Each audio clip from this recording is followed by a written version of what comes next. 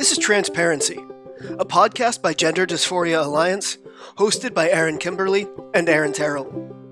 Each week we'll be joined by people who have personal or professional experience with gender dysphoria and physical transition. We'll also discuss how our trans experiences relate to the concept of gender identity. Join us for a compassionate yet heterodox approach to the question of trans.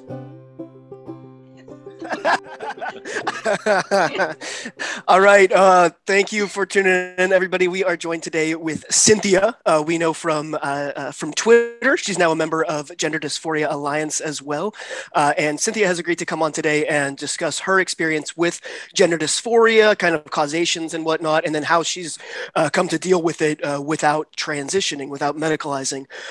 So thank you very much for being here, Cynthia. And yeah, introduce yourself however you'd like. For having me. I don't really know if I could do a better introduction than that. You kind of covered everything. Yeah, no, I've had gender dysphoria since I can remember, honestly. So I think before I started kindergarten or anything like that, I was already having thoughts about that. And just dealt with it my whole life in some way, and realized in my late teens that transition was probably not the way to go for me, and then found other ways to deal with it. So that's the only thing I could really add to my introduction. But even in that, there's a lot there that we can dive into. I mean, first of all, I'm really curious just what your experience of gender dysphoria was like for you, and how you made sense of it. So early on, it was just, I just knew, like, you're a kid, and I've said this before, but your first introduction to the world and how things work in the world is your family, your parents. You look around at those roles, you look around at those people, and that informs you in early childhood of like how to be a successful adult and what that means. And you start to formulate like ideas about how adulthood works. And, you're a kid, so you have a very limited understanding. And when I looked around at the adults, I knew I was just going to grow up to be one of the men. I did not ever consider that I would grow up to be one of the women. That was just not something that ever came into my mind. So, of course, watching men, I thought like, oh, okay, so I'm going to have to learn how to shave. And so I was pretending to shave in the mirror. And that's when my mom caught me and was like, what are you doing? Like, only guys shave. You're not going to grow up to be a guy. You're a woman. Like, you're going to grow up to be a woman. And it wasn't until then that I ever thought about that or anything. So it really struck me. It was that my first experience with permanence, my first experience with existentialism. Like, what do you mean I'm never going to be a man? I'm never going to have to like shave my face. Like, what does it mean to be a woman? Like, I'm going to have babies and like grow up to be whatever a woman is, like what my concept of women was at the time. And it was like really shocking. And so then I just kind of left with that feeling of, can I start over? Can I go back? Is there a way to like undo this? Is there a way to somehow become a man? Like, what if I died? If I died, would I come back and start over as a boy? Like, and yeah, you don't think that kids think about things like that, but they do when they're struck with something that profound as like who they're going, like their life, like their trajectory in life. And yeah, that really, really hit me hard. I didn't know what to do with it or who I could talk to about it, because my mom thought it was like absurd that I felt that way. So yeah, I didn't really know what to do with it. And it was just a lot of like internalized processing. And I knew it was weird now. That was the other thing. I knew it was weird, and that I was weird, and that I was different and not normal. So that played into it too. So that's more when the dysphoric feelings started. Um, yeah. So. And how old were you when you had that whole shaving experience? I had to have been like 5 or 6, like Okay. just really, really young. And it's interesting too, because around that time is when I first like learned about sexuality too.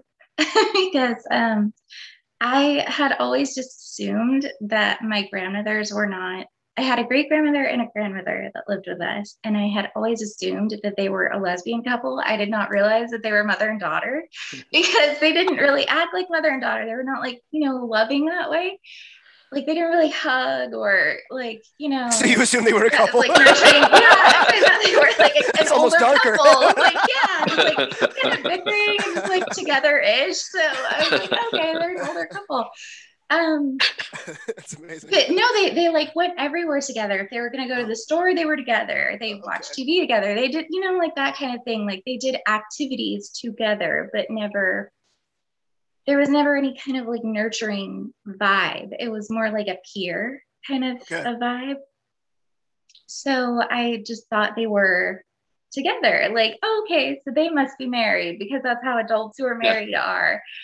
And then my mom again had to tell me, like, no, they're mother and daughter. That's so weird. Women can't get married. Like, and at the time, legally she was right. At the time, that wasn't a thing that could happen.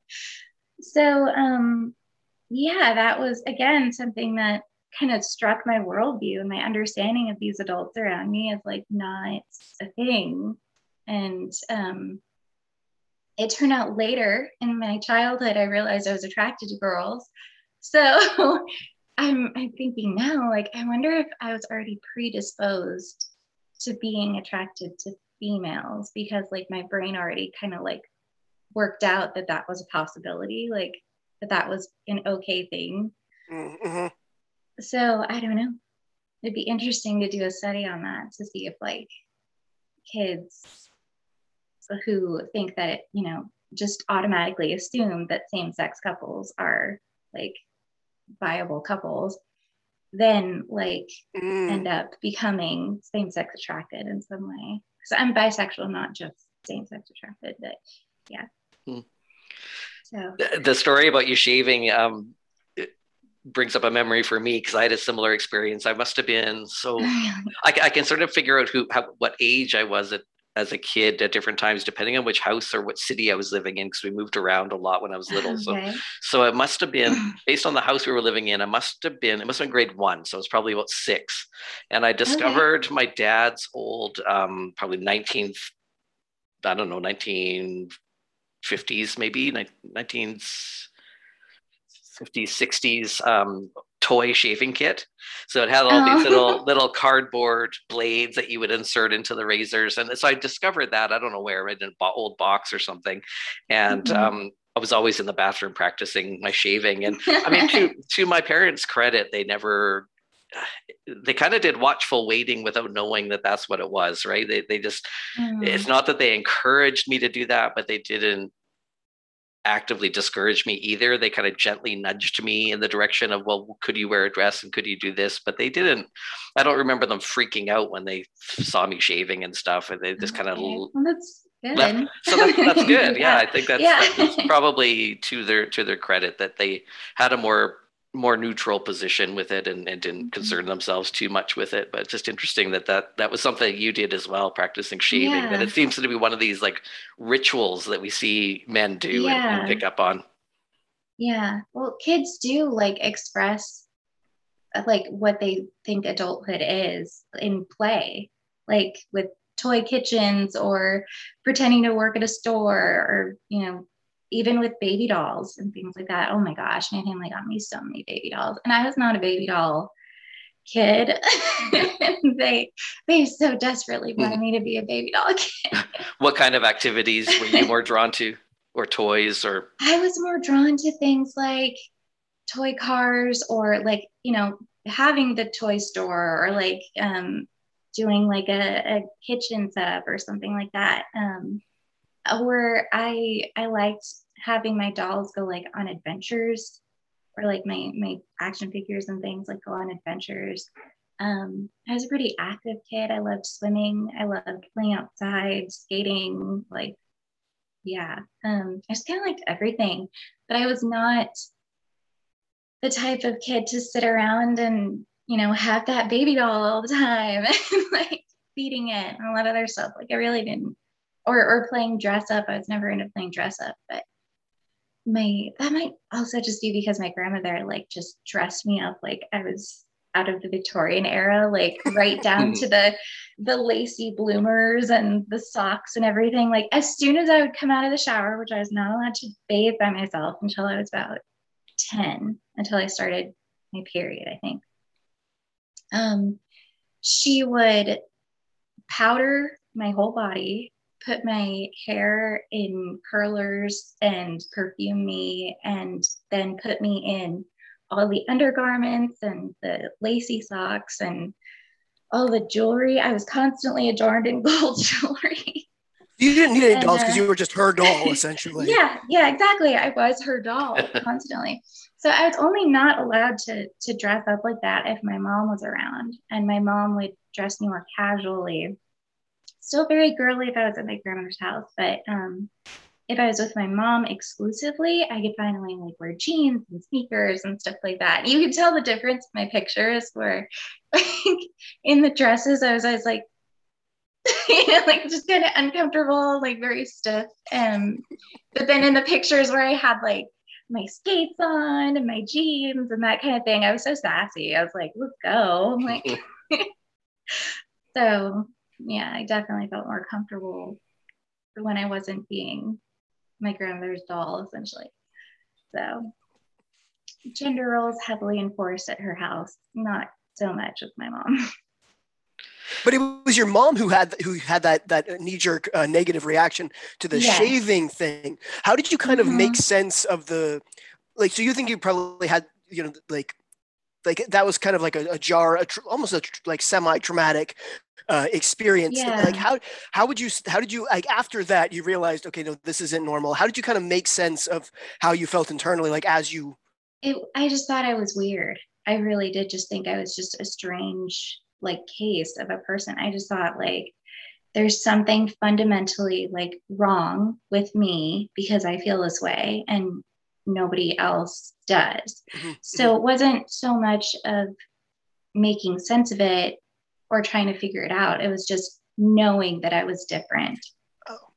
Okay. And then as I got a little older, like a little bit after that was when I started getting the phantom vallus sensation. I don't know how else to describe it, but it's like where I feel it is the like pubic mound, like so not like some people would assume it would be the clitoris because everybody has to make the comparison of the clitoris and the penis being essentially the same thing.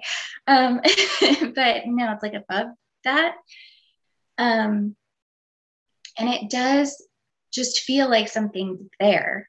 And it does feel like it reacts to stimulus. Like as I got older and like went into puberty and started experiencing like arousal and that sort of thing, like that feeling would get worse and it would get more intense. And in adulthood and things like that, when I'd be with like a partner, that feeling was like overwhelming to where if my vagina was stimulated or anything like that, it was really jarring and would like take me out of the experience. It almost felt like it was going through a proxy. It was really uncomfortable and strange. And so, yeah, that's something that I've always had. It's a lot less now, but I remember in childhood, like feeling it in class, like in kindergarten, and worrying that like, oh, well, my jeans are tinted. So that means that it must be like actually like messing with my jeans and everybody can see it. And I would like panic and like pull my, like the crotch of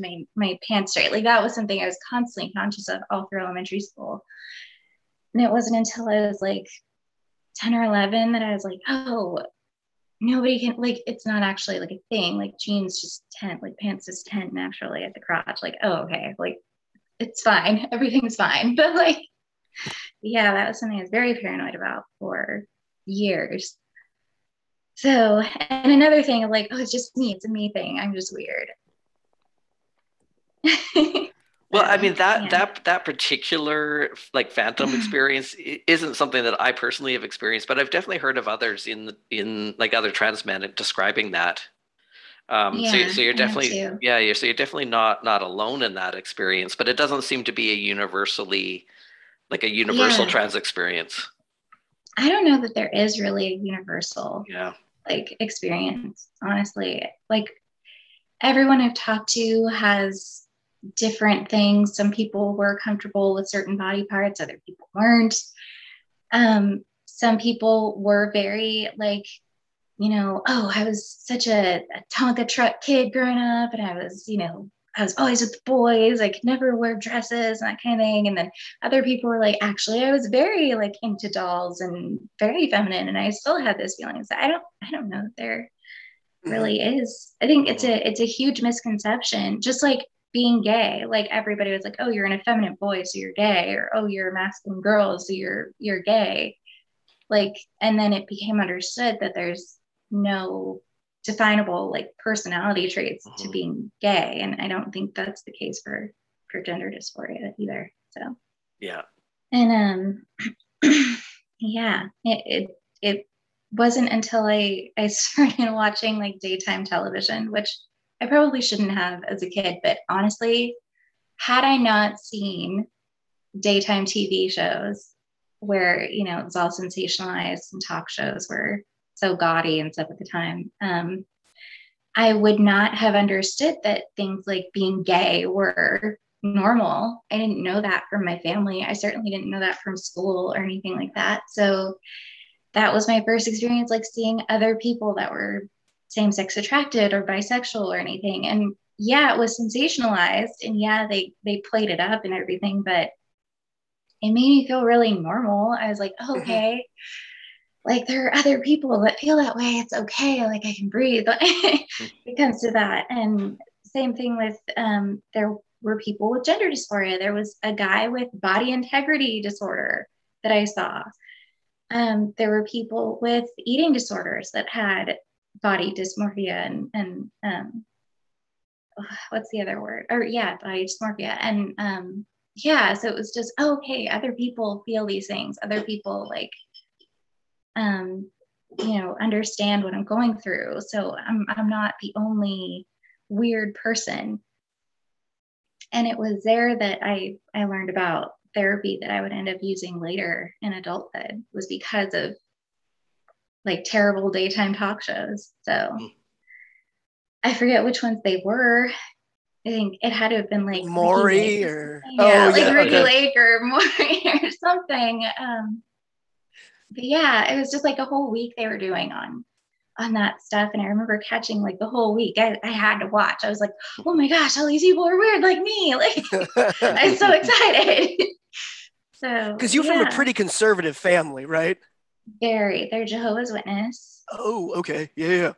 Yeah. Yeah. So not even birthdays or Christmas are allowed really. Right. Right. Right. So yeah. Do you think that the environment in which you grew up, I mean, not that I'm trying to like point fingers and cast blame, but do you think that the environment in which you grew up was a factor in the development of your gender dysphoria? Like, do you think if maybe you had seen maybe more diversity of different kinds of women and different kinds of men and different sexualities, that it would have made any difference for you? I don't know that it would have, simply because my great grandmother was very gender nonconforming. She was very like she'd be outside with a machete, and she was like 70. So she wasn't a dress kind of lady. She'd be out there like doing yard work and telling men to screw off and that kind of thing. Like she was very outspoken, and she had short hair.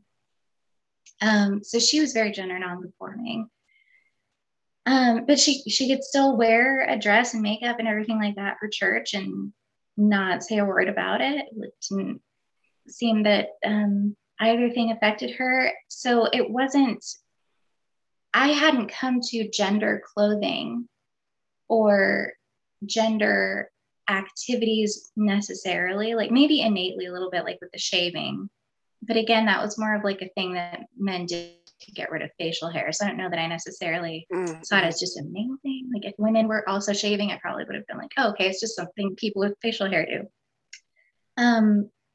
But yeah, it was just, I hadn't come to gender things necessarily until after that incident with my mom. And then I started looking at everything, like what people wore as clothes, what people did as activities, how they treated each other. My family's Cuban, so gender roles are very enforced socially. So as I got older, I started noticing that kind of thing.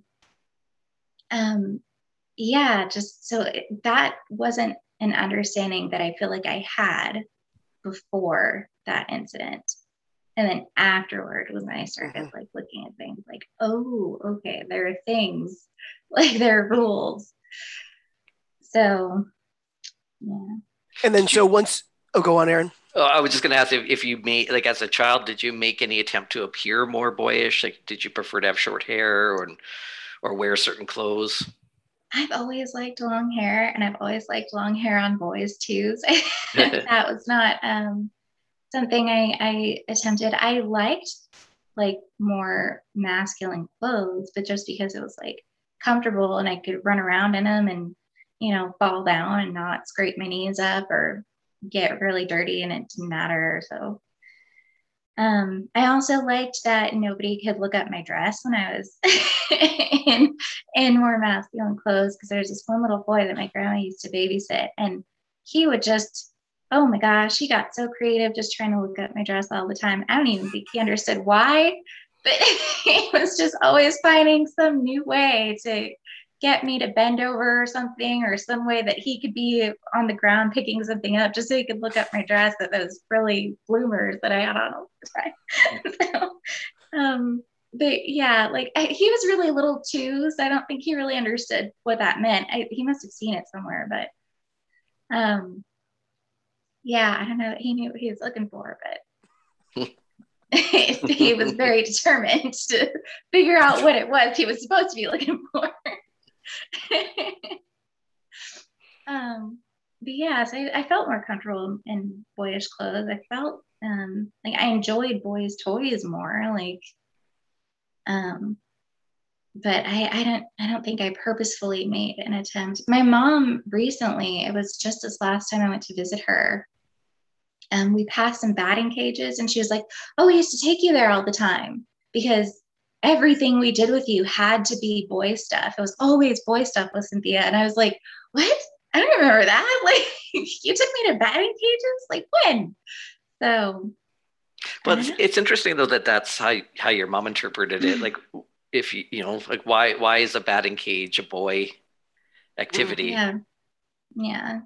Well, my mom, she's a weird lady, but I think she might have struggled with something like gender dysphoria, because the gender roles were way more heavily enforced with her, because it was just her mom raising her. She didn't have anybody who let her really wear like pants and things like that until she was much older.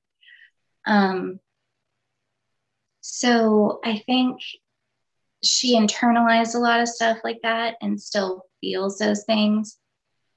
And I've talked to her about my gender dysphoria before, and she has like mixed feelings. She's actually like a huge TRA and like pro Jazz Jennings and like pro at all of that stuff, and was like, I know that feeling, so I completely understand, and that sort of thing. But then with me though, we weren't. She's like, well, that's different, because I didn't want you to like go through that stuff, and it just wasn't right for you. And it's like, okay. Like I kind of agree with you, because that's the ultimate like outcome in a taking. But like there was a possibility that I would have transitioned, and I don't feel like you would have been comfortable with that. And she wouldn't have been. She's told me that. And I don't know like what her whole thing was, but she did believe in like the gendered brains and all that stuff, and being born in the wrong body and things like that. So it's almost like it's okay for other people's kids, but not my kids, kind of a feeling. And so I've talked to her about everything that like even I've learned from being in this discourse. And she's changed her opinions a lot. Like, so she did have like a weird, like that feeling of like, oh, everybody who has gender dysphoria is gay, actually. And everybody who has gender dysphoria is, you know, male brained or female brained, like the opposite brain, like all that stuff. And I was like, no, that's not true. So she's a very accepting, she thinks she's very accepting of transition and transness, but has a very kind of simplistic understanding of it. Is that right? Okay. And then you have this very in-depth, nuanced take on it all. And, okay.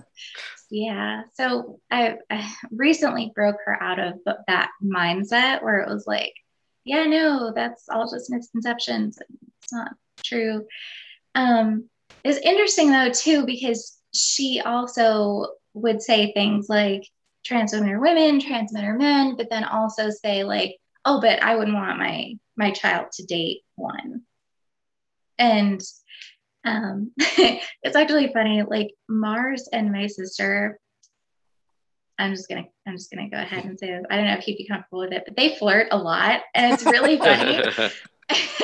And so my mom knows that Mars is trans, and I was like, yep, you might have a trans son-in-law, Mom. And my mom's like, no, like mortified, like, because she's like, your sister's not gay, Cynthia. I'm like, well, I mean, you know, Mars is very she believes, masculine. So, and my sister doesn't like kids, so I'm like, so there's no reason really for there to be like a problem with it. And yeah, my mom just was not comfortable with it, and it's awful. But my sister and I thought it was so funny because it just goes to prove like it's all just lip service until it like comes down to brass tacks, and there's like, you know, stakes involved when, you know, it wouldn't affect her life at all whatsoever for my sister to date someone who was trans, but that's often how people are. I think. I mean, do you think how do you think she, in terms of her worldview as Jehovah's Witness, how do you think she's fitting what it means to be trans into that worldview in a way that, because it sounds like she's uncomfortable with gay and lesbians, because that's not fitting into the worldview, but she somehow is able to fit her concept of transness anyway into her worldview. How do you think she's able to do that? I think it's because of that idea that, oh, well, you were really supposed to be male or female, that you were the opposite, you were born the opposite. So just inside, you're really that person. I think she now sees it as, oh, you're just very distressed because you were not born that way. So I think that's more how she rationalizes it, is that person is very distressed and they are doing things to alleviate that distress. So I think that's probably how she sees it. Although I don't really know like what that church's stance is on things like that. They are very traditional, and they are really weird when it comes to medical stuff, like blood transfusions and things like that. Yep. So it seems like transition would even jive less in the Jehovah's Witness framework. Yeah, I'm not really sure. She isn't as into it as she was when she was younger. My sister is 9 years younger than me, so when my sister was 2, she got diagnosed with leukemia and she needed transfusions and things like that. So my mom essentially became excommunicated at that point because she gave my sister all the transfusions and the bone marrow transplants and things like that. But she still holds on to a lot of those weird beliefs. So yeah, she's so complicated. Like some days she'll say something that really just will make me so upset because it's so insensitive and so awful. And then other days she's like, I love you, you're great. Like, so it's a weird relationship. It really is. How many siblings do you have? I have two. Okay. And like our dad was very like abusive, more so to me than to them. But I think because of our whole family environment, like I came out with the gender dysphoria. My sister came out with a really severe eating disorder. She's bulimic for years. It wasn't until she was like 18. I think her bulimia started when she was like 10. That she finally like stopped the purging and everything.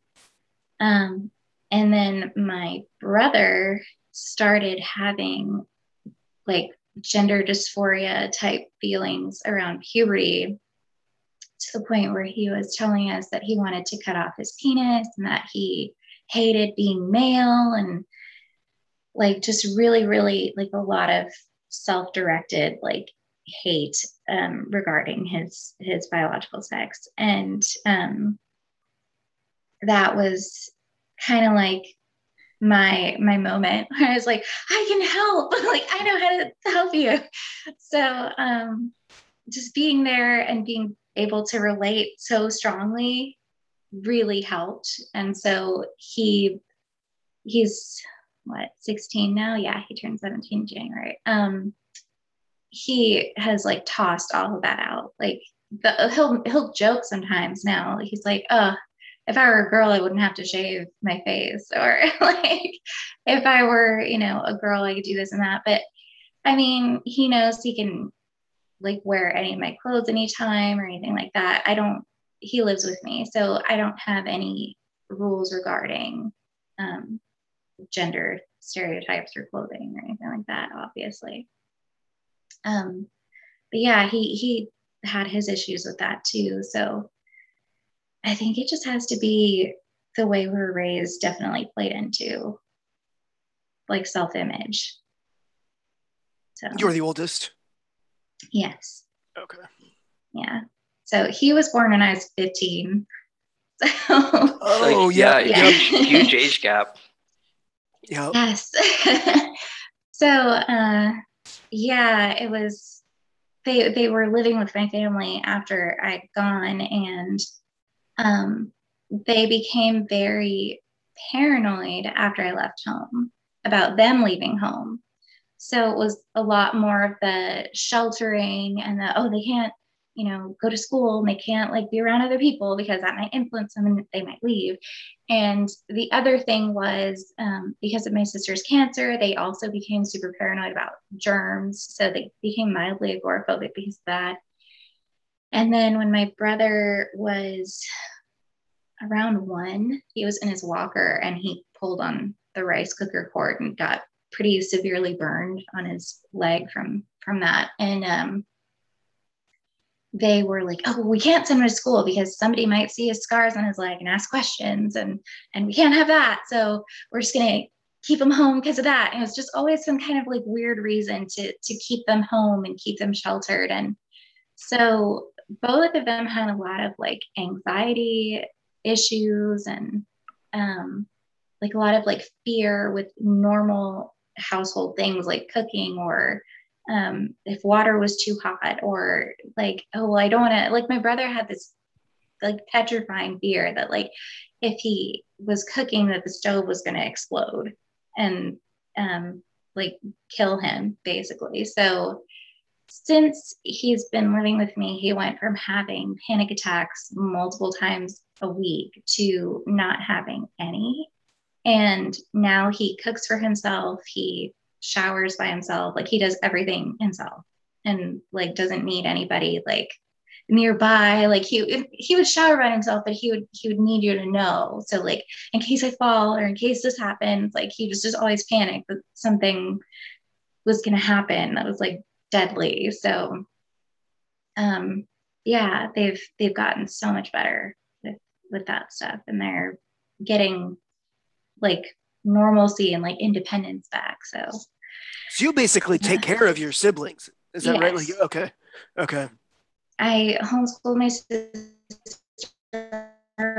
all the way through high school, and I'm doing the same with my brother now too. So because they didn't go to school, my family did not educate them. They just assumed that they would just learn things, and I was like, that's not how that works. So Wow.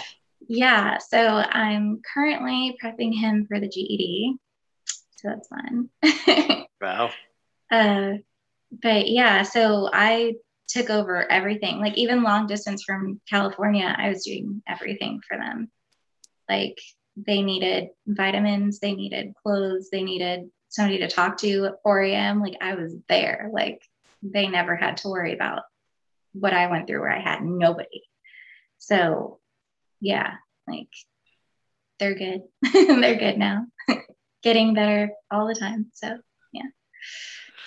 So in terms of your dysphoria, so you said that there was a point where you made the decision, I'm not going to medicalize that. I mean, at one point did you consider that as an option, and how did you Yeah. arrive at a decision not to do that? So I knew transition as an option because of the daytime talk shows. And I had also wanted to go to medical school. I ended up not being able to because I have a nerve disorder from a head injury I suffered as a kid that at the time was causing like partial paralysis and like a lot of pain and things like that. But I've done therapy for that and I got better. So no worries there. But at the time, I didn't have that therapy and stuff, so I wasn't able to go through with it. But I was watching a lot of videos about different surgeries, and I ran across SRS and I ran across like information on like the medical facts on HRT and everything. So it wasn't just the I guess like the public service announcements about hormones and SRS being like so safe and totally reversible and just yeah great and no negative side effects. Like there was none of that for me. It was all just like straight medical stuff. And that's kind of when I realized like, oh, I don't know that would help me at all, because like it's not going to make me taller, it's not going to make me really have like any kind of a phallic experience that would satisfy like what I was experiencing with the phantom phallus sensation. It's like there's no guarantee that would take that away, and it would drive me nuts if I went through all that and I still had that feeling and I still went through all that. Like, oh my gosh, I think I'd tear my hair out. Like, and then the fact that I did already have the nerve issues and things like that, I was like, I don't know that HRT would be a good idea given like what I already experienced. And so it was just kind of, again, that feeling of like, so I'm stuck like this then. Like I'm 4'11". I have a very high pitched voice. I have a very female figure, more so after I did hormone therapy in the form of birth control for endometriosis and PMDD. So that ended up giving me even more of a feminine figure now. So just, yeah, I would have never passed. I would have looked like a funny looking 13-year-old boy, like for a long time. So it was just, yeah, that feeling of like, okay, so I'm stuck like this, like, and I already had issues at that point of dissociation and self-loathing and all that, because at that point in my life, I'd been going through sexual abuse for a few years. So it was that kind of like complete detachment from my body. Like I don't care about this thing. I don't care what happens to it. I just don't care. Like that's it. And it wasn't until I was in my 20s that I decided to just do something about it. And that was the phototherapy that I learned about as a kid from daytime talk shows. Yeah, I mean, like you said, I mean, none of our experiences are identical. So I did just kind of want to explore a little bit about the way, some of the ways in which we experience this differently. And one of the things you mentioned is it sounds like when you were considering medicalization, you were pretty clear-headed about that. It sounds like it sounds like you were able to really think it through and weigh all of the risks and benefits and think it all through. Like, well, what would it be like to be a short man, right? Or what would it be like to be this or this? I don't remember really thinking that clearly about it. Like, I mean, it's not that I didn't weigh any of it. I did, and it's not that my physician didn't educate me about some of the risks and stuff. But I think by then I was so captured by this idea. It was almost like a compulsion. That's like, but I mean, I'm also 5'9" and. So I had some of that going for me, but I don't remember even thinking of that as a factor. Like, is my height going to affect my passability? I didn't even. I think I was just so captured by the idea that I could do this and that somehow that was going to resolve some of this for me. I don't know what that was like for you, Erin, at the point where you were deciding on whether you wanted to medicalize or not. Like, how much were you able to really kind of process what that would really be like for you, like 20 years in or 10 years in? Yeah, so I did have a lot of the same things that you guys are both talking about, where I did think about my physicality and how well I would pass as a man based on my actual body structure, and I have a fairly I like narrow hips, like things that, I'm 5'6", I know I'm going to always be a little bit short for men, like for a man, but not out, like not clockable on account of my height or whatever. But I mean, there were a lot of thoughts I put into. One thing I talk about a lot is how freaking tiny my hands are. And that was always a concern. It was like, no matter how masculinized, my face is, it's like anybody pays too much, attention. That's going to, that was a serious insecurity I had. I've gotten over it considerably, but yeah, there were little things that I kind of weighed out, but yeah, again, I think if I were in your position as well, Cynthia, if I were 5'11" and had like a more I probably would have come to the same conclusion. It's like this will not achieve what I'm after, and so yeah. It's like my best bet was like, oh, I might end up looking like Danny DeVito. So there's not. Yeah. And it does sound like your dysphoria is quite body based, right? It's very much about your physical body and less so about the external world, right? Or like kind of social interaction. Where's mine? I'd say mine was more social, maybe. Yeah. Okay. Yeah, like I had really understanding group of guy friends, honestly, who were so cool about it when I told them. They did stupid things, like instead of referring to my breasts like boobs or anything, they called them chesticles, and like were super nice and accommodating and treated me like one of the guys. And honestly, like I got rejected a lot romantically by males because they saw me as one of the guys and they thought I'd be gay to date me. So it's very much that, like, you hear that all the time, like with teenagers, like, oh, so validating. It was very validating for me at the time. So I get that. I was a little bit delusional though at the time because, like, I'm clearly female, like very clearly. And like realistically, it was just these guys wanted a feminine personality, I guess, a more feminine personality. I've been okay with becoming more feminine in how I talk and stand and things like that, which again, you hear that all the time. Like, oh, am I like standing right? Am I talking right? Are my mannerisms too feminine or too masculine? Like you hear that all the time from people with gender dysphoria. And that was something I thought about at the time. Like you kind of taught yourself to behave like a woman. Is that what you mean? Okay.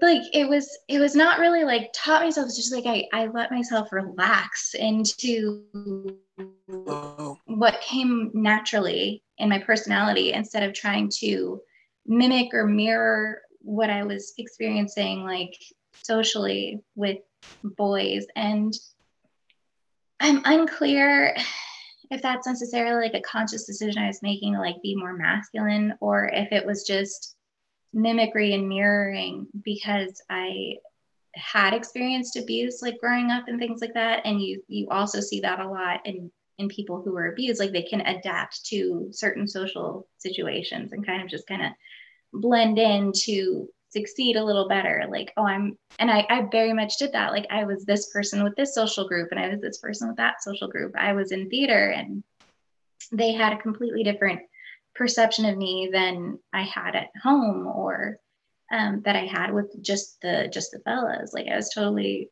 different from group to group, and very few people ever got to see me genuinely just be myself. And so part of becoming an adult for me and leaving that environment was just like giving myself the space to figure out like just me, like who was the whole person, and like allowing myself to be that whole person with other people. It's a really important point because I mean I agree that I think one of the saving graces for me was that I did have a very rich life. I had lots of friends, I had lots of hobbies. Mm-hmm. There's lots of things that I enjoyed doing that were a part of my identity, right? So my whole identity wasn't based on my body or the dysphoria. I had lots of other things to build my identity around. But you know, in terms of my dysphoria wasn't really about my body I mean it became that later, but as a kid I don't think it was. I mean I did have some body issues more that because had a very androgynous appearance. My testosterone levels were always high because of my DSD. But I was a very, very tall, skinny kid, but very androgynous appearing. And I was always a lot taller than the other kids. Like I was in kindergarten, I was probably about almost 2 feet taller, maybe a foot and a half taller than all the other kids. And a beanpole, like really, really skinny, like someone just took me by the feet and the head and stretched me. But my dad was the same, and so my dad had to express, when he was a boy, he always felt really embarrassed that he was that really tall, skinny kid, because boys always want to be, kind of buff and that more masculine appearance. So we both had a very similar body shape. It's interesting that we talk about our childhood body anxieties in a very similar way, that I always hated that I was such a tall, skinny kid because that didn't fit the more masculine appearance. But I never looked feminine either. But I wouldn't say that I really warred with my body much as a kid. It was more that people would say, well, you walk like a boy, you talk like a boy, you do things that boys do. It was far more just social and mannerisms. I don't remember ever trying to act masculine.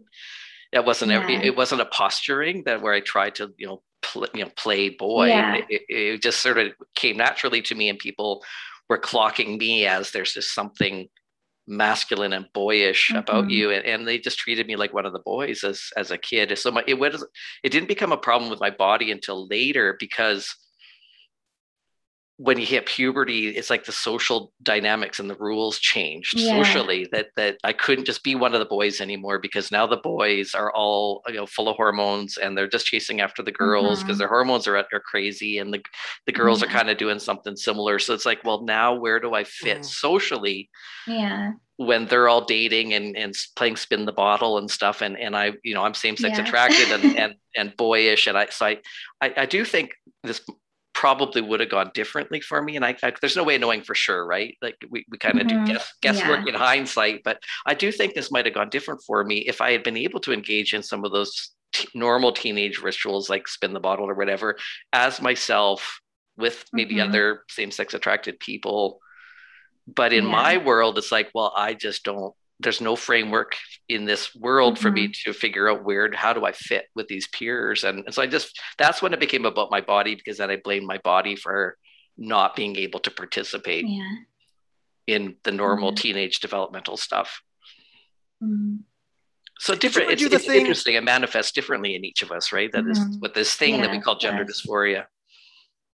Go ahead, Aaron. Sorry. I did, I don't know if you guys experienced this, but so once I realized that I was a girl and that there were, and that, basically that it was inappropriate to behave like a boy, which, as if behaving like a boy, I mean, that's what came naturally to me. But Yeah. when I I started observing girls very closely. Something you said, Cynthia, reminded me of this. But I would watch girls, like watch the way that they walked, the way that they sat, the way that they spoke, Mm-hmm. and try to imitate them. Like Mm-hmm. I tried to perform. What it was to be a girl, and I Yeah. remember being like almost like an anthropologist is how I was like Mm-hmm. looking at. Yeah. I feel like a lot of people talk about like Yeah. trying to perform, like you're transitioning, and I guess I did do that too as an adult when I decided to transition. I did then make that kind of concerted effort. I mean, obviously masculinity Mm-hmm. just came much more naturally to me, but once I decided to transition, I did again start being like, okay, let me make sure that I'm doing the things that the men are doing, very similarly Yeah. to what I had done as a kid when I was looking at girls and trying to figure out how to be Yeah. one, um, Yeah. yeah, I don't know if like Yeah. Well, I just it was so weird. Girls seemed to understand there was something off about me. I don't know what it was, but I would try to make friends with girls throughout childhood into like high school and things like that. And nope, just completely shut out. Like most girls completely shut me out right away. And I really don't know what it was they were sensing or what, but I was not passing whatever social checks that were going on subconsciously. Boys accepted me right away, not a problem. It was harder after puberty because there were physical differences that obviously, like, they noticed, and hormones and things like that. And like, oh, boys liking girls and all of that played into it. But I was still able to just slip in after puberty with boys socially so much easier and get along with them and do all the same things and play all the same games and have all the same interests. Super, super easy. But with girls, just never really got that connection. If I did get a friend that was a girl, it was usually like girls that were social outcasts because they, were kind of weird or a nerd or whatever. Or, heaven forbid, a vegetarian. And like, so a lot of my social interactions with girls were with girls who were, curious about their sexuality and that sort of thing. So, which was fine for me because I was like, hey, I'm same sex attracted, so that works. But you can be my girlfriend, sure. And like, so yeah, it was never a thing though where I felt like I could fit in with girls ever. And even now, that's still is a factor for me. That's an issue where I'm paranoid about that when I start talking to women. I'm like, oh God, is she gonna like be okay? Like, is she gonna reject me? Like, I hope am I doing girl right? Like, yeah, when really I should just be comfortable, and like a sensible adult is either gonna be friends with you or they're not. Like, they don't think about that kind of stuff. But because we were conscious of that, like, that might be like on somebody with gender dysphoria's mind, like how another adult might view them or interact with them socially. And no one who doesn't have that is thinking about that. And it's kind of stupid that like we see trans activists all the time, like being like, you need to be like unlearning all of this and this to make people with gender dysphoria feel more comfortable. It's like, maybe we should just learn so that everybody is not constantly thinking that way. It's actually very liberating to come to that realization, like that everybody is not constantly trying to clock you or reject you or whatever. Like, geez, it's awful to constantly be thinking that way. mm, So, yeah, yeah, not very good for your mental well-being. That's for no. sure. But I also wonder like how much of what like what the stuff that you were describing. I mean, I think it's a very common experience for a lot of people. Like so much of what we kind of classify as gender dysphoria as well is basically almost like a social anxiety to a certain Mm-hmm. extent, and I Yeah. think that's a really universal experience for a lot of people, body issues aside, and that's another thing that we do is we kind of lump a lot of things under the banner of trans now, or lump a Mm-hmm. lot of things under the ban. I mean, obviously, what you described, I'm not saying you 100%. That's so super gender dysphoria, like what you experienced as a kid. I'm not, but I just mean like I think so much of what people experience as far as like social anxieties and things like that, that we now go, oh, that's gender dysphoria. You should transition. Yeah. It's Yeah. kind of like, Yeah. no, these are just pretty universal. Um, Yeah. yeah, yeah. Yeah. Well, so I don't know. I feel like I might have, like, they say like, oh, well, a certain amount of kids like grow out of it. I think I might have grown out of it for the most part in my early teens, like around 12, 13, when I started being able to find girls that I was able to be friends with, and kind of be okay with where I was socially. But around that age is where like sexual abuse for me started. So I think that kind of hammered in any kind of like Oh, discomfort and hatred that I had of being female, like that detachment from that like wanting to escape from it, and resurfaced a lot of those like early childhood feelings too. I think part of it might have been maybe a security blanket or some kind of like escapism, maybe too. So yeah, I think that it was not helped by it at all. Like it just got so much worse at that point. And yeah. So the gender dysphoria, if I'm understanding correctly, so you're saying the gender dysphoria pre-existed the sexual abuse, Yes. but you think the sexual abuse maybe prevented the gender dysphoria from resolving? I do. I think just looking back at that time before sexual abuse started, I was like pretty okay with like gender roles and that sort of thing. And I was pretty okay with being referred to as a girl or as female, or talking about the female body, reproductive health, like all of that. I was okay with it. I was becoming like good with it, even, I would say. And like wanting to kind of explore femininity and that sort of thing with these female friends I was making. But after, it was just like, nope, like that, it was just shut down, like just so hard. I probably like, it was like a feminist term, but I definitely feel like I internalized misogyny at that point, because I just had so much like hatred for what it meant to be female at that point. Mm-hmm. So that makes sense. Like in terms of just, because I've been trying to understand, what is gender dysphoria, and I mean there are different kinds, but when we're kids, whether 3 or 5 or whatever, and we're trying to figure out what is a boy and what is a girl. It's we base at an early age, we base that categorization on a different set of things than we do as adults. Like if you talk to adults, what is a male and what is a female, they're going to talk maybe about chromosomes or genitalia, right? In terms of our reproductive role, but that's not what kids are thinking, right? A 2-year-old or 3-year-old, when they're trying to figure out their world, that's not how they're conceptualizing boys and girls. No. So it starts off really based on stereotypes, like what cues am I seeing, right? Boys look a certain way, girls look a certain way, boys act a certain way, right? So it's based on what the feminists might call sex stereotypes, but there is some biological basis for those behavioral differences and physical differences.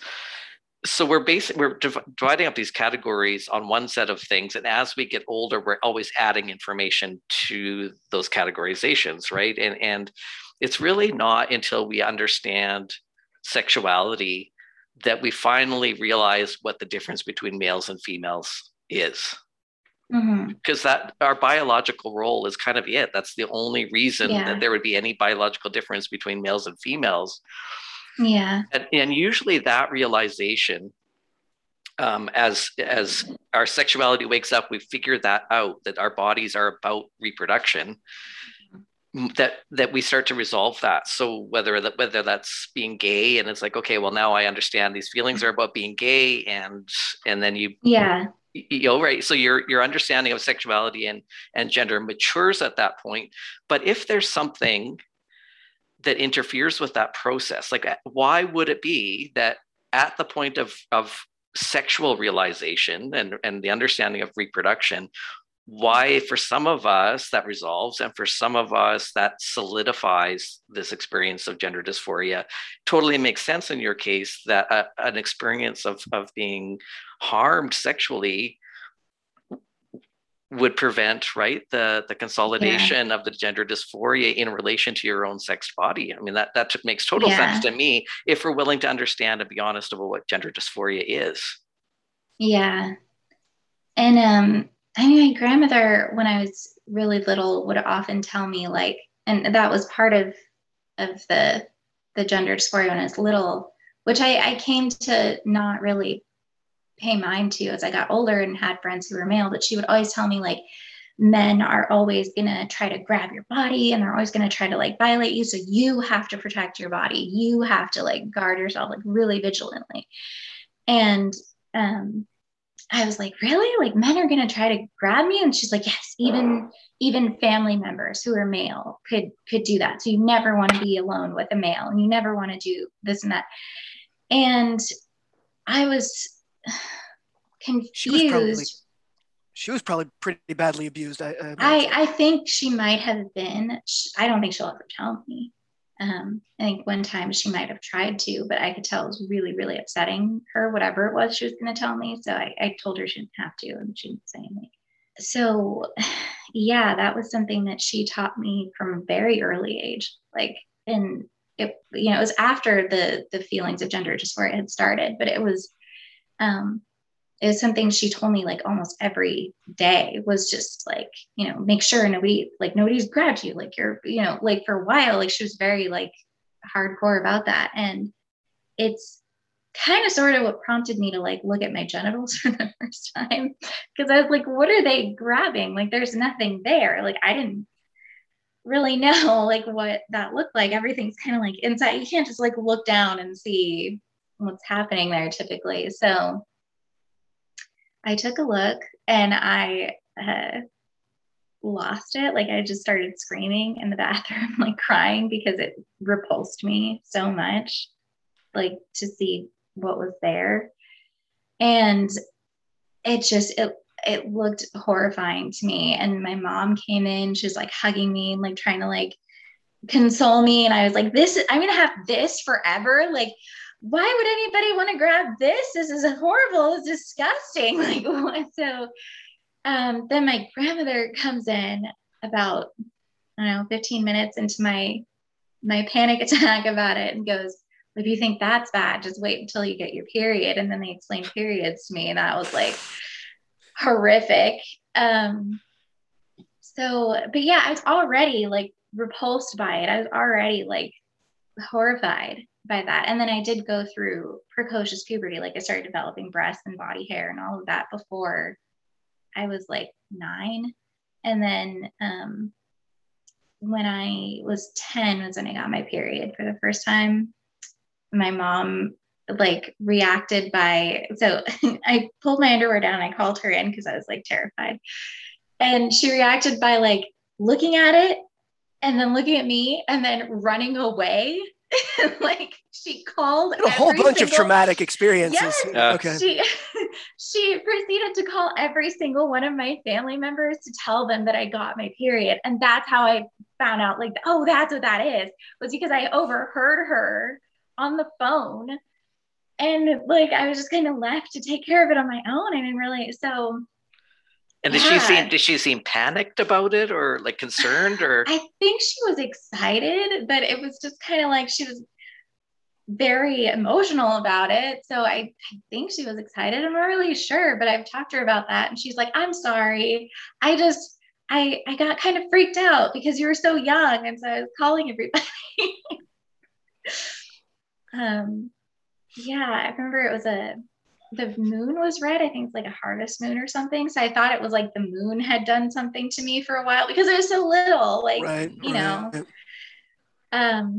So yeah, it was just like a lot of me figuring stuff out on my own. I realized early on I could not depend on adults to give me any credible information, which, you know, did more harm than good later down the line. But yeah, it was just a lot of, and then my grandmother telling me that all men just wanted to grab me and all that other stuff. And then having all male friends, I was like, well, you're full of shit. Like, men are great. Like, boys never want to do that stuff to me. They're like, you know, my friends. There's that one boy when I was really little because I was trying to look at my dress. But other than that, like, and I actually had the opposite experience. The only time anybody had ever tried to be gropey or anything was a girl in second grade. And she was always like, you know, grabbing at my t-shirt and trying to like kiss me and stuff like that. And so, yeah, I hadn't experienced anything like that from a boy. It says like, yeah, girls are trouble, but boys are great. And it sounds like all of the sort of the fears or concerns that you had about your body, and as it was developing, it sounds like that was almost confirmed by the women in your family, right? Like if you're saying, oh, this is disgusting, and your family members like, well, yeah, it is, and wait till you have your period. I mean, it kind of, yeah, I would think that would sort of confirm and reinforce that, well, all women feel this way about their bodies and feel this kind of disgust and discomfort. Yeah. And they would also tell me that if I didn't wash it every day, that worms were going to grow in it. Jesus Christ. Yes. No, she will still say that to people, like to children. Yes. My grandmother will still tell kids that, like, well, if you don't wash yourself every day, worms are going to grow out of it. Like, yeah, horrifying. So I'm thinking I have this disgusting like organ on my body that feels like an alien already, and now it can grow worms if I'm not like maintaining it properly. Wow. Like, so I've never heard that one before. I know that generation kind of likes to scare people into behaving certain ways, but I haven't heard that one before. Yeah, so just a lot of like really awful things. But you know, I am same-sex attracted, and I've never been repulsed by anybody else's vagina. And as a kid, like, you know, my mom would shower with me until I got my period, and then I was a woman now, so I had to shower for myself. But I mean, they had like, they were very bushy there, so I didn't see a whole lot, but it didn't disgust me ever being a kid and seeing that or being around it. It wasn't other people's that disgusted me. It was just mine. Like, I don't know if it was like a body dysmorphia thing where I just saw it differently. I think it probably was. Also, it seems like at an early age, you kind of had a classification haywiring, right, where you assumed you were male. And so I wonder if that kind of... it could be, which would line up with the phantom phallus feelings. Right, right. So I don't know, and maybe it was just that, like, in my brain, like, this is not supposed to be here. Like, so yeah, it was just, yeah, it's horrifying. But everybody else was like, that's cool, you have a vagina, and that's great. Like, good job. Like, well, even the fact that she wouldn't shower with you anymore, I mean, I guess there's different ways that you could have interpreted that, and I get it, like, because I mean, I've got teenagers too, and your relationship does have to change with them once they become a certain age or whatever. But it's also could be interpreted from as a child, because you were pretty young when your period started. So I could see that from a child's point of view being a loss of connection, that this has happened to my body, and this is so disgusting that my mom doesn't even want to see me naked anymore, right? You could have, I don't know if you did interpret it that way, but you could have interpreted it as almost like a punishment of, I'm losing this intimate connection with my family members because my body has changed in this way. Yeah, well, it did feel like growing up and like becoming a woman was a punishment. Like, there was nothing good about this. Like, it did not come with any positives, in my opinion. I was not, like, the idea of childbirth was horrifying to me. It's not really anymore-ish. Like, it's still, sometimes when I'm in that headspace, I can still kind of be like, oh my God, that's like horrific. But for the most part, it it's gone. But at the time it was just like existential terror. And periods were awful. And like now I was going to develop a female body, which I didn't want that either. So, and then because I started puberty so early, I'd always been kind of a tall kid. And then when I started, I stopped growing. So my last significant growth or anything happened when I was 11, and I never grew from then on. So it was just like, yeah, it was just all negatives. I didn't see any positives with it.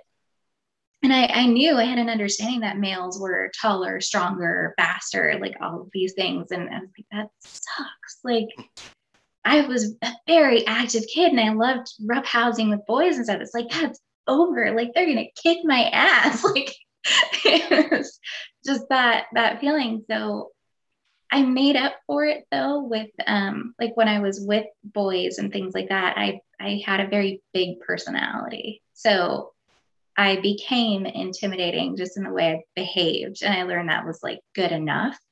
So that became less distressing from that perspective. And then you still have dysphoria feelings now as an adult at all? Or like, it sounds like you do, like what I've seen you say on Twitter and whatnot, is like you do, and you kind of manage it in a different way. How do you deal, like mentally deal with that? So the worst of it now, like I will still have the phantom phallus feelings occasionally. I will still have the existential dread, like this is it forever.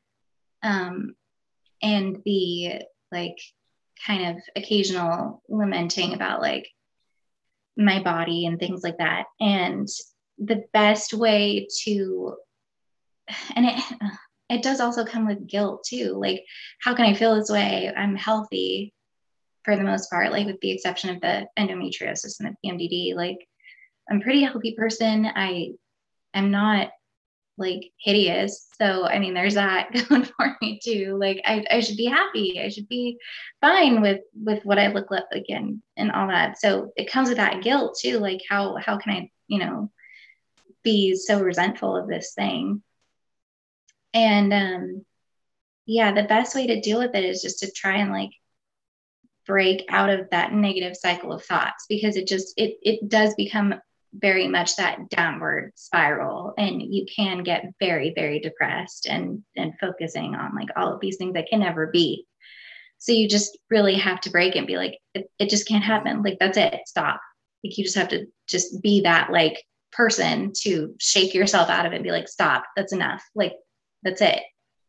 Like, move on. Like, there are other people that have to deal with horrible things, and like, you're over here upset over this. Like, really, just like, you're great, you're healthy, you're happy. Like, just stop. There's no reason for you to do this to yourself. And that's honestly the the best way that I can break myself out of it now.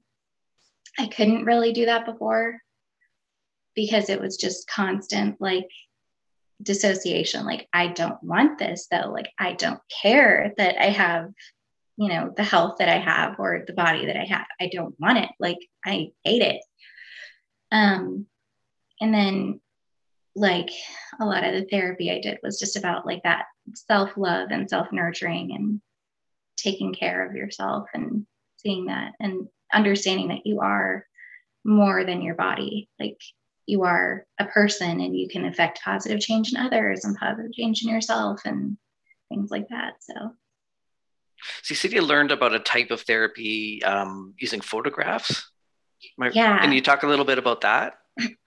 So that I learned from a daytime talk show. But yeah, it was about body dysmorphia and anorexia. And they were talking about phototherapy as a means of accepting your body and seeing what's there realistically, because a lot of the issues that I had, especially as a teenager, was not seeing my body realistically. And that, like, just seeing it as disgusting, like, just there was nothing else, it was just revulsion. And the way I got around that as a teenager to cope with it was objectification. of myself and seeing like only value in it for how other people saw it. So, and that came with, I think, the sexual abuse. Like a lot of females seem to do that when they are sexually abused, like they objectify themselves and that sort of thing, see value in their body that way. So that's something I did for a long time. And then I eventually was like, no, like that's awful. Like I need to stop doing this to myself. And then I had been following this photographer who did underwater photos, and he lived in California. And I was like, I wonder if it would help me in the way that it helped those women in that talk show years ago that I saw to do the photos. And so he lived nearby. So I took a chance. I messaged him. And it turns out, luckily enough, he essentially was doing that for the women in the photos. I had no idea because he doesn't talk about it publicly. But the women he worked with were women who had postpartum depression and were not happy with how they looked after having baby, women that were coming out of the BDSM community that had body issues, women with eating disorders, things like that, that were helped so much by these photos. And I was like, wow, this is perfect. So I explained my issue. And it was one photo in particular that I saw this woman, and she had a more masculine body, slender, but, muscular and more like just not as feminine, not as curvy and that sort of thing. And it's like, can you like do this for me? Because maybe if I saw myself this way, I'd be okay with my body. And he was very honest with me. He's like, I can never make you look like that because that's not how you look, but I can show you what you do look like. And I think you're going to be like, okay, once I do that for you. And so I went, and I was so nervous. I was like shaking like the whole time I was in the water, because you're naked with this stranger basically. And oh gosh, I was shivering so bad. My mouth was like so itchy. I was like, am I even going to be able to like hold my breath under the water? Like it's awful. But I did it, and I became more relaxed over time, and he was very kind and very understanding the whole time.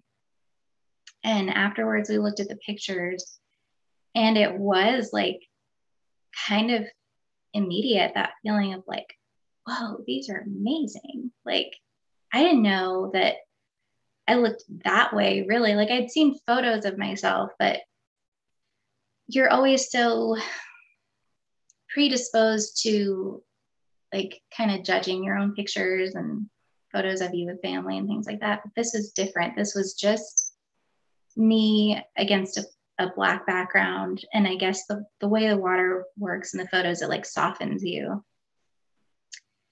And it was just a really like healing experience to see that first time, and to be like, oh wow, okay, so I guess it's like what other people see then. And it's not hideous, and like it's kind of nice. And it became kind of addictive to like go and take these pictures. And I was like sketching poses for the next time, like sending them to him and getting like really excited and meeting the other women and working with them. And I was getting better at holding my breath and working with all the props and everything. And because it like he had props and costumes and everything else you could wear under there. And yeah, it was great. Like he even did photos like of my vagina and things like that, like that are just photos of that, like close up, to like help me see it as not disgusting and revolting. And yeah, it was just like, oh, like that's like now the only thing I really have an issue with when it comes to that is like I still can't like self-penetrate most of the time or anything. Like if a doctor needs me to do it or something, I'm like, can we not actually? It'd be great if we just didn't. Which then I have to explain everything to them, and they don't quite understand. And then they start like asking like, well, are you okay with like she, her pronouns? Or like, yes, I'm fine with that. Like, it's just, I really just don't want to do that. That's it. Like everything else could stay the same. We don't have to go there.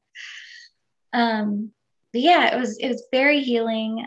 All the women were so sweet. And yeah, he really did amazing things with that. And that helped a ton with being able to see my body as mine and not be so hard on it all the time.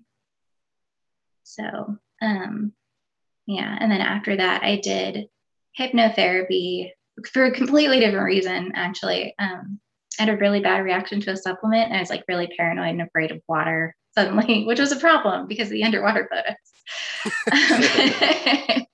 So, yeah, so I started doing the hypnotherapy for that, and I was like, okay, I trust this therapist, so I'm going to open up about the gender stuff. And it was a lot of like inner child work and just that like healing and loving and nurturing of like the self. So I've had a TRA or two say that I went through conversion therapy, when it's like, you don't even know what my therapies were or like what it meant for me. Like, how can you say that? Like, that's so flippant and rude. And it's like, and there's nothing to convert. It was like what was already there. Like, I'm accepting what's already there. Like, what? So, that, it's not, so yeah, I don't get the sense that the clinicians that you saw were trying to force you to be something that you're not, but your goal, it sounds like, going into therapy was to accept yourself and your body as it is. Just stopping that like hate and that disgust was so important, and being forgiving. Like, I had held on to so much anger and like resentment because of like all the sexual abuse and everything else, like internalizing that and like putting it on me. And a lot of that hypnotherapy and things is just to just let that go and love myself and be forgiving and afford myself that same forgiveness that I would afford anybody else, like, and that same understanding that I would afford anybody else. So, yeah, it was a very healing, amazing experience. I highly recommend both of those things. Like, if you can find people that are trustworthy in those fields, like, do it. Like, it is hard right now to find a therapist who is going to do those things for you, especially if you say you have gender dysphoria. It suddenly becomes, what are your pronouns? And everything relates to gender dysphoria. And we're just going to focus on that, and how maybe changing your pronouns or the way you dress or the way you present or how others address you is going to somehow magically make all this stuff disappear. And it that's not what it's about. It's so much that internal journey and that healing and that self-acceptance, whether you transition or not. It's so important to have that acceptance and to find that stopping point, to find that point at which you can just be at peace with it. Mm-hmm. Blair White said in a video once that you have to think about, like, all the way to the grave, like from start to finish, like, what's going to make you happy. And yeah, I agree. Like, that is how you have to think of things. Like, how can I be happy all the way up until my final moments? Like, what really matters to me? What's really going to make my life better? So it is well put.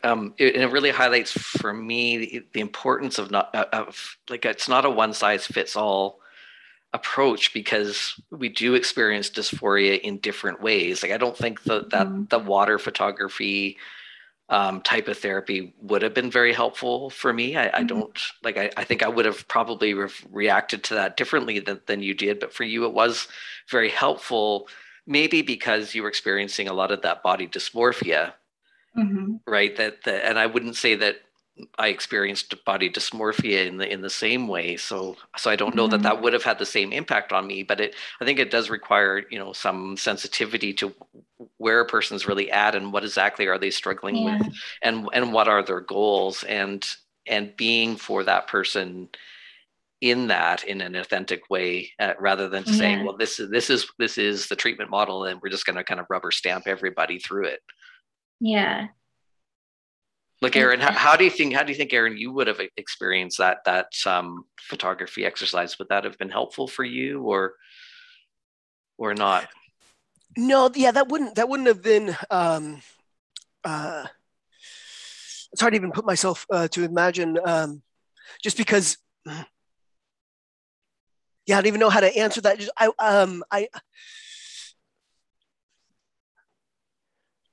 Sorry. It's okay if you don't. It's okay if you don't. I just thought maybe you had a sort of initial reaction to it. But I think for me, it wouldn't have been helpful because I never thought that my body was repulsive in any way. So somebody just pointing out, well, your body is, reasonably assembled in a way that it should be. And so I would have looked at the photos as like, well, yeah, I mean, that's a nice photo, and you framed it nicely. And I can appreciate that I'm not like deformed or anything, but it just, I still wouldn't have been satisfied because it would still not look like a male body, and that would have bothered me. I'm able to look back on photos of myself now and kind of appreciate and not recoil in the same way that I used to. But I think back then, having myself photographed in that way, I would have just recoiled. And not because I thought it was ugly, but just because it just didn't feel like it was my body. Yeah. So, well, thanks so much for talking. Yeah, thanks so much for talking to us, Cynthia. I've really appreciated just getting to know you a little bit and hearing your story and how you've, the different steps you've taken to resolve this for yourself and just feel more comfortable. So thanks so much for being willing to talk to us and just open that up. It's a very personal story. And well, thanks for having me. Yeah, thank you so much. Thank you. This is great. Yeah. Thanks for joining us for this episode of the Transparency Podcast. If you enjoy our content, please help out our algorithm by hitting like or subscribe. If you'd like to make a donation, follow the link to our PayPal account. On behalf of the Gender Dysphoria Alliance, thanks for your support.